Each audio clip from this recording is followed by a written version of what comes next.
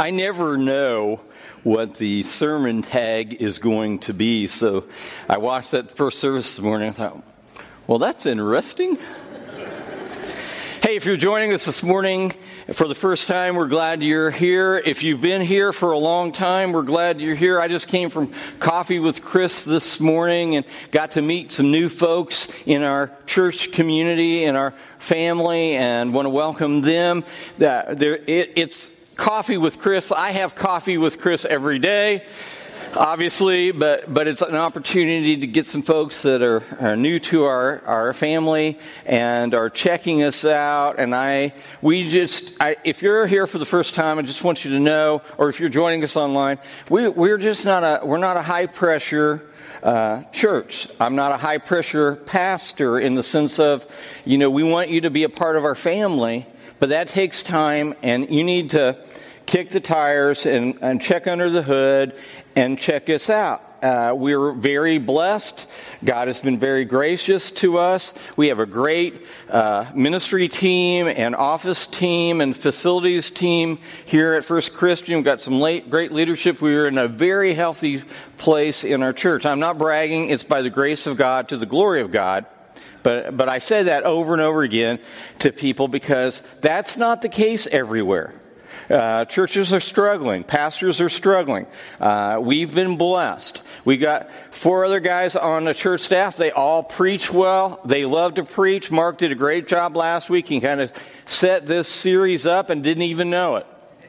Spirit of God does things like that. So I'm super, super thankful to be here. And again, being in the room and being led by Dan and the worship team this morning, tears just came to my eyes when we were singing that song for communion today. What a powerful message, and what a picture that was painted in my head of what's going to be like.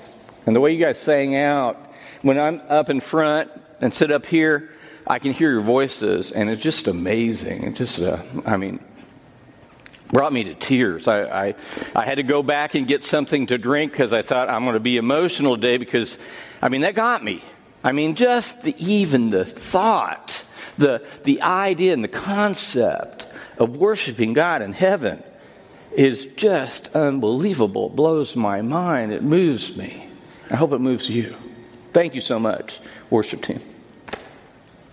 So today, I'm going to build on what Mark preached about that he didn't know he was setting me up for this next series called Better. And today I just want to say that there are times in my life and probably in your life when you don't like who you are becoming. You ever been there? You're trying to serve God, love God, do God's will in your life, and then you do something and you think, who is that and what was that? And it brings you to that point where you might feel like Christianity isn't working. That transformation process isn't going on the way you want it to. And that old man, that old person that you used to be is catching up with you, and you're not living it the way you think it ought to be lived. And a lot of times we have to give ourselves grace or others grace around us because that transformation process, it takes time. The fruit of the Spirit, to get fruit, you have to plant a fruit tree and then it has to grow. And it takes years for that fruit to grow. And so sometimes I have unrealistic expectations for people. I have unrealistic expectations for myself, and I end up frustrating myself.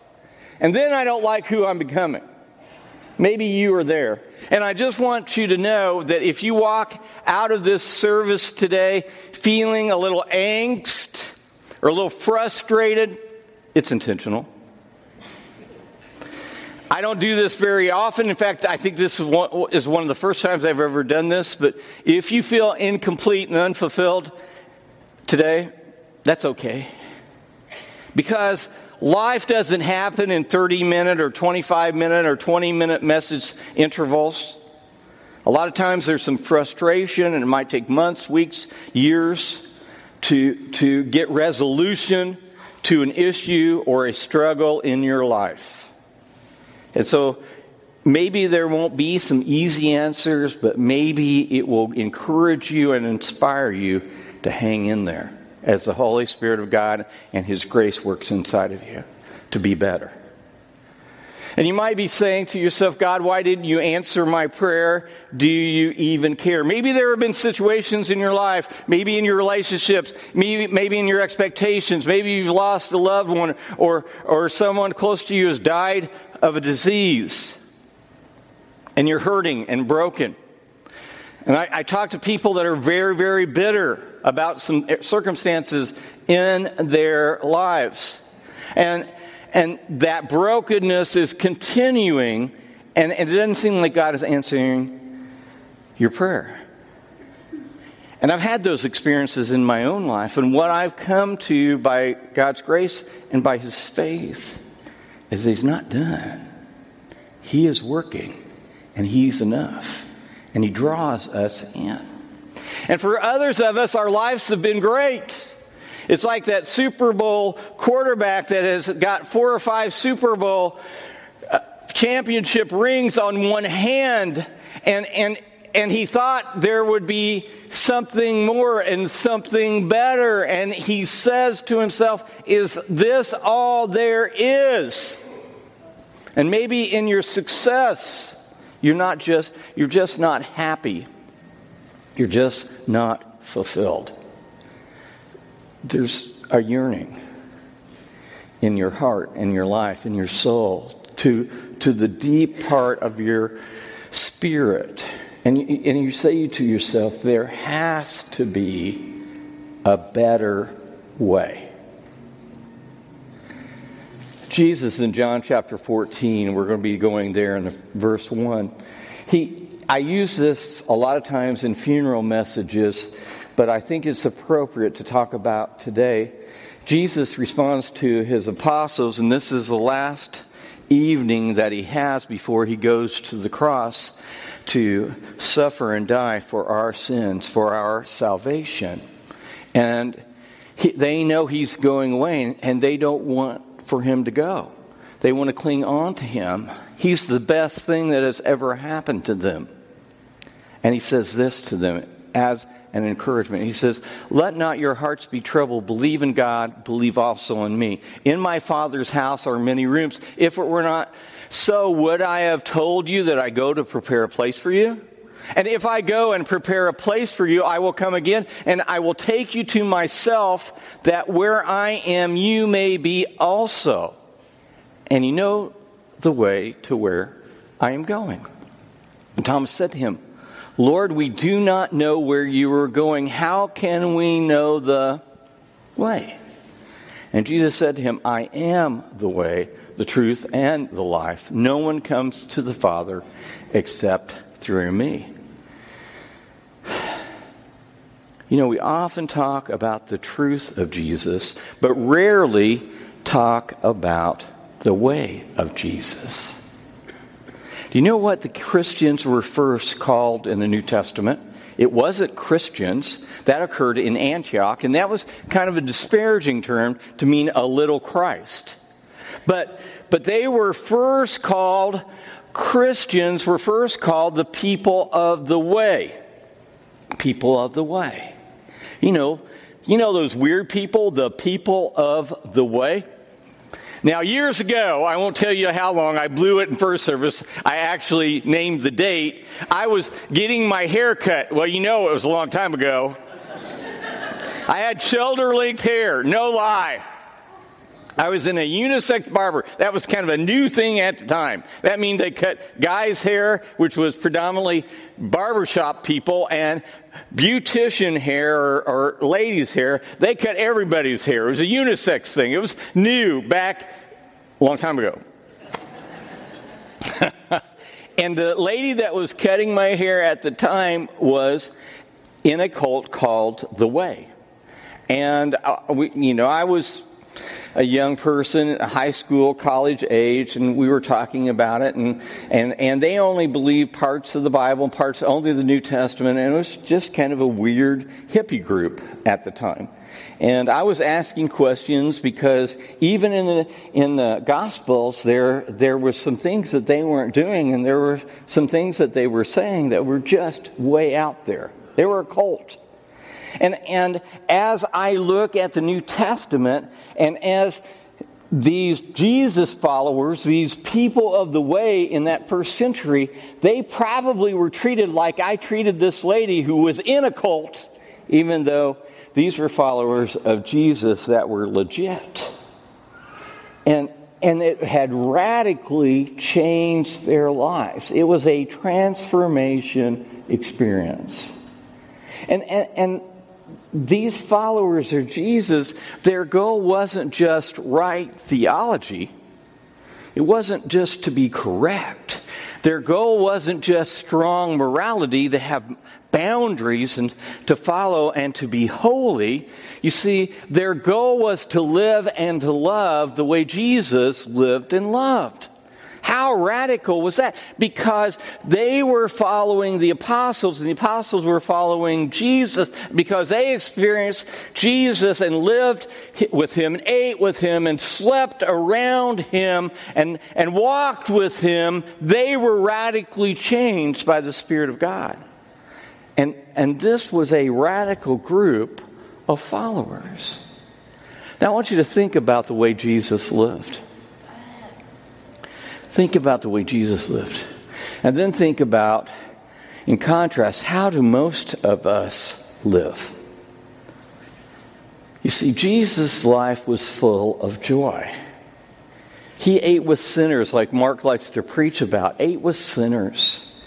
He was joyful. I believe they laughed, they talked, they shared a life together. But our lives are full of stress, aren't they? Jesus didn't worry. Well, you say, well, Jesus was the Son of God. He was God. Jesus was in the flesh. He didn't worry.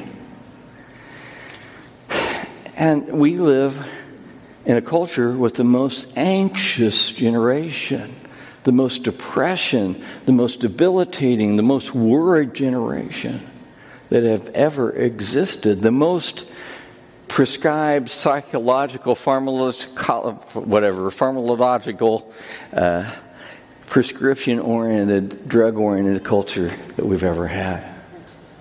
Jesus stopped for people and shared with people versus we don't have time for people. Can you imagine? Jesus spent time in prayer and fellowship with his Father. You say, well, he was God, but he set aside time to be in God's presence, to live in his presence. We don't have time to pray or to have fellowship with God, to have that moment and allow him to work inside of us.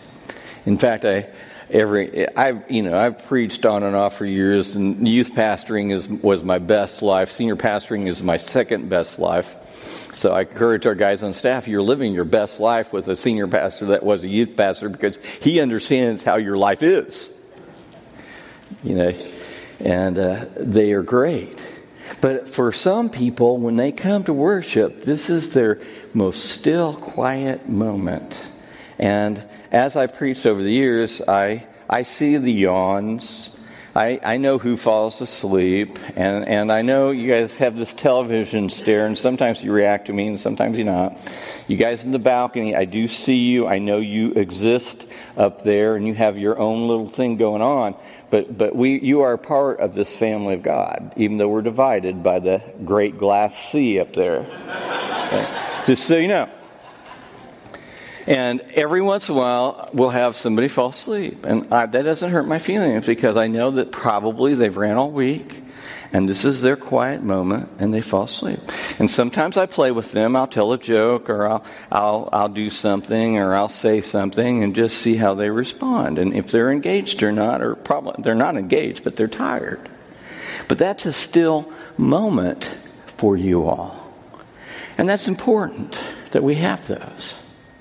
Now, what if Jesus were like us? What if Jesus were like us? Can you imagine? And I wonder this as I read the gospel stories and as I have experienced it, I wonder what Jesus would think of the church today and how we live and what we do as we follow him. And here's what Jesus did. Jesus walked to where he went. Now, anybody walk very far without a car? Most of us don't. Most of us don't walk. We walk as far as we have to because we don't want to walk any farther. And he took his time. Can you imagine taking your time? Some of you do. That's just kind of your speed. I'm not making fun of you, but you're a little slower than the rest of us. But some of us, we run everywhere. Jesus never ran anywhere. There's nowhere in Scripture that Jesus ever ran. He wasn't in a hurry. He didn't talk fast. He had time. God has appointed us his time. We have enough time. We are not too busy. That's self-inflicted. Are we rushing to become someone you don't even like? Is the way you're doing life working for you? Are you becoming who you would like to be? And you might ask the question, well, why, God, is this going on? Why is this happening to me? And some of it, we've got to really, really look at ourselves. We've got to admit that it is self-inflicted. We do more, be more, try more. And sometimes I do that to myself. A lot of times over the younger years, I was very frustrated, didn't meet my own expectations, had unrealistic expectations of my life, of my family members, of my spouse, of everything. And I just got more frustrated, more angry, and more angry. Maybe you're in that cycle. That Jesus is calling you back. Is the way you've been doing the work of God destroying the work of God in you? Because he is enough. So the question becomes, if we realize what is going on, so how do we do it? How do we get better? And the world is bombarding us with a way to success, a way to win, a way to get ahead, a way to be happy. If you haven't heard this or haven't seen this, just look on any of the social media and they'll tell you a way to win, a way to success, a way to get ahead, a way to be happy. They'll say, here's 5 things, here's 7 things, here's 10 things, here's this one thing you do. And they're just selling you something that will not work. The Proverb writer writes it this way. He says, there is a way that seems right to a man, but its end is the way to death. Jesus is radically different. You know what he says? Look at Matthew chapter 11, verses 28 through 30. He says this, come to me, come to Jesus, all who labor and are heavy laden, and I will give you rest. Well, I've read this passage over and over again all throughout the years, and I've always left wondering, well, Jesus, that just stresses me out. I don't find the rest. Well, here's a different perspective. And then he says, take my yoke upon you. Well, nobody yokes anything anymore. I met somebody who had horses today, but I don't even think they yoke horses unless you got a wagon. And some of you may have wagons, but most of us don't. Most of us aren't familiar with this image that Jesus is giving. Take my yoke upon you and learn from me, for I am gentle and lowly in heart. And, he says, you will find rest for your souls. Now that sounds really, really good to me, doesn't it to you? For my yoke is easy and my burden is light. And I'm thinking, Jesus, my yoke is heavy and my burden is not light. And I'm stressed out. And then I have to say, So what is yoke? And a yoke is this thing that's made out of wood or made out of iron. You typically two of the same animals, 2 donkeys, 2 horses, two oxen, something. And they join together to do work, maybe pull a plow or a wagon or a tree chained up to it, and it does work. It kind of makes sense. But you got to understand what the Scripture is saying here. Jesus is inviting us to join Him. He is going to be yoked beside you. And Jesus is stronger and better, and He's going to pull for you.